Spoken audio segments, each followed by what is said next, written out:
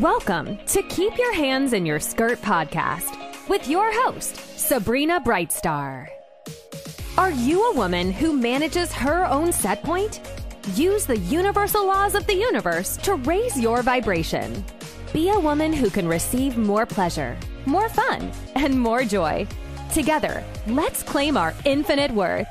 Keep Your Hands in Your Skirt is a fun way to remind yourself to mind your own business. Zero in on you and your desires. Say goodbye to judgments and people-pleasing.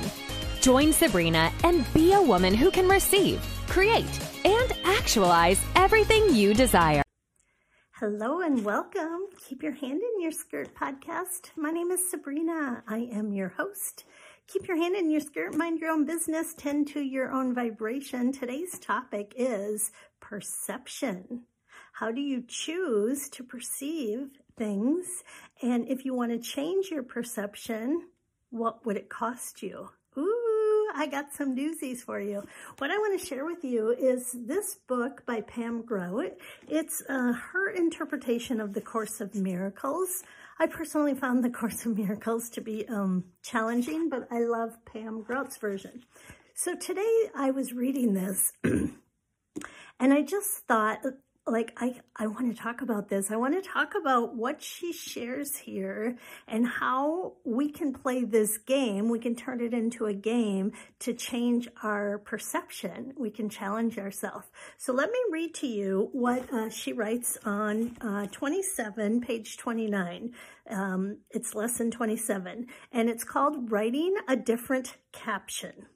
So she says, which I never knew this, but each week the New Yorker on the last page offers a blank cartoon, okay? Readers are invited to compose and submit clever captions to the cartoon.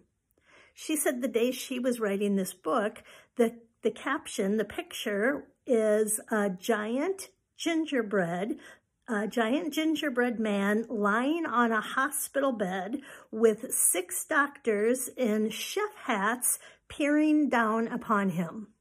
Okay, so that's the visual. Can you imagine a gingerbread laying on a hospital bed with 6 chefs, right? Kind of 6 different chefs peering down upon the giant gingerbread.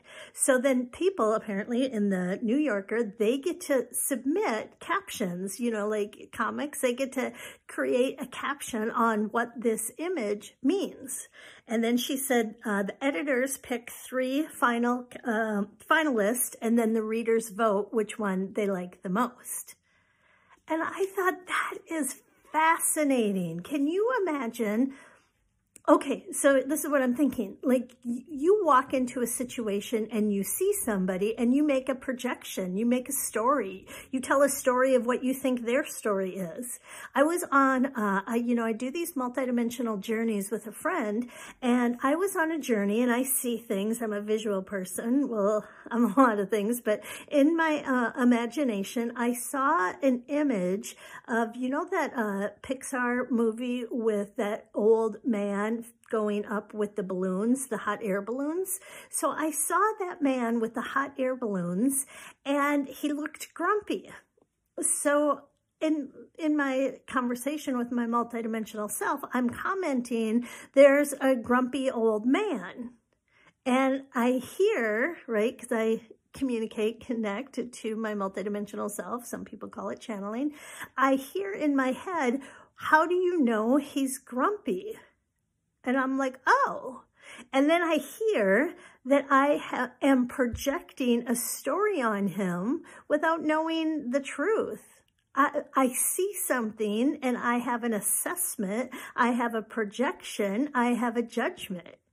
And it was fascinating because on that journey, the information that I was receiving on that journey is, in the beginning of the journey when it started, I was seeing that I was reading Braille, but it wasn't necessarily Braille, but I was reading with my fingertips instead of my eyes. So I was reading with my fingertips, and the way I could read in this reality is everything I touched was like an instant download. So I could like touch a color on this page and there would be an instant download or a story. Or I could touch like a texture and there would be an instant download or a story.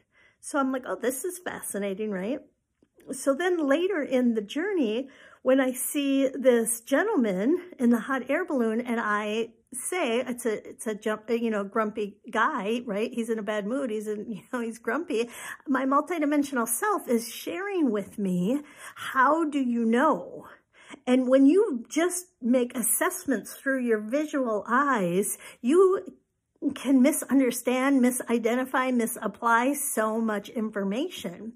And the reason I had in the beginning of the journey been shown that your fingertips, right, there's different ways to read, aka different ways to receive information. So I was being shown, like, there are better ways to understand, to receive, to exchange, to engage with the different components that you're co-creating with than through your visual eyes. So this morning, when I read this book and she's talking about basically the same thing from my journey, like, I knew I had to talk about that today. And I wanted to read to you what her takeaway from that activity. Okay, I want to read it to you, and then I'll tell you, like, what my takeaway is of her takeaway. So she writes, she writes, I want to let go of my false perceptions, my own personally captioned cartoon. I want to only see the insanely beautiful truth in everything and everyone.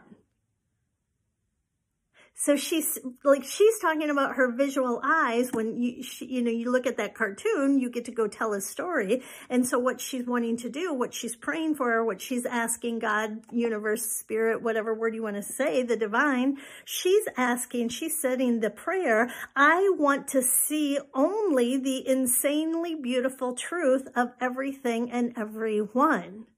So how many of us are on autopilot, right? We see something, we attach a story to it, we attach a filter to it based on our own perception. Like, we judge it, we assess it, we think we know what the hell is going on. And I didn't think, I wasn't trying to cause any harm when I saw the grumpy old man I haven't even seen the movie, so I don't even know if he's grumpy or he's not grumpy. That just might be the way the cartoon created his face. I have no idea. But what I loved is that my multidimensional self was showing me you're assessing something when you don't know anything. You're not asking a question. You're not curious. You're just judging. You're judging. So when she says, her prayer is to see the beauty in everything and everyone, I was like, wow, how could we play that game? And so when you walk into a room, or when you're at work, or when you're with your family, or you're wherever you are, maybe just the way you're judging yourself, what if you would choose to see it differently just for a moment? Just put on some different glasses. What else could be happening here? What other story could you be telling? And then she goes on to say this, and I thought this is so good. She said, today I remind myself over and over again, 4 times an hour, if possible, that vision has no cost to anyone. And every time I truly look at life without blinders, I send innumerable blessings out into the world. So what I heard when I read that is vision, it doesn't cost you to look at something differently. Emotionally, maybe it is costing you, because if you're assessing and judging and thinking you know what the heck is going on, and then now you take actions, or now you create more thoughts on that story, emotionally, energetically, vibrationally, it can be a big price tag, right?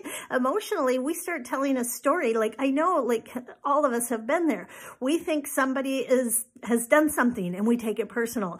Oh, they're mad at me, or they're not talking to me, or they're being disrespectful to me, or they're not treating me. And you come up with this whole story, and you get yourself all disconnected. And then you come to find out something really that you had no idea was going on in their personal life. And you just took it all so personally. You just took it all like it was a reflection of you. And you created the story. And then energetically, vibrationally, right? You take a hit, right? It costs you your set point. It can cost you your vibrational state of being. So what happens if we intentionally did put on those rose-colored glasses, those purple-colored glasses, those rainbow-colored glasses, and we just chose, right, come up with 6 different stories for that vision, for that activity that you're perceiving? And it doesn't, in the sense, it doesn't cost you anything to change the story in your head, right? Like it doesn't cost you. You can go, oh, that person doesn't like me. That's why they looked at that. That person's rejecting me. That's why they did that. That person's not very nice. That's why they did that. That person's really tired. Maybe they need a nap. That person maybe just got really bad news today. Maybe somebody passed away in their family.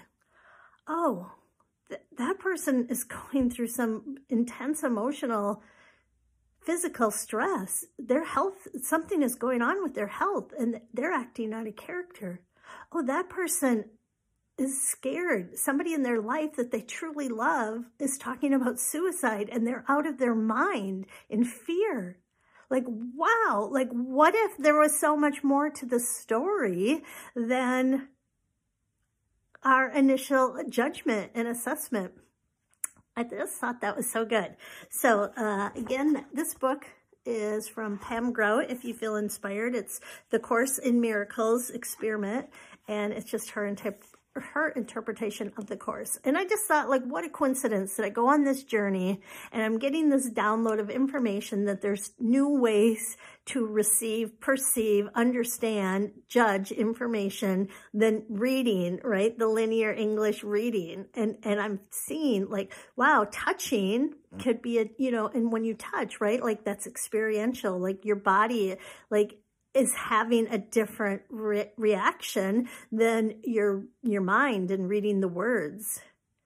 And it's more like your body's reading the story than your mind is reading the story. So I could see the difference, and I loved the coincidence and the synchronicity. So thank you for listening. I hope you have a great day.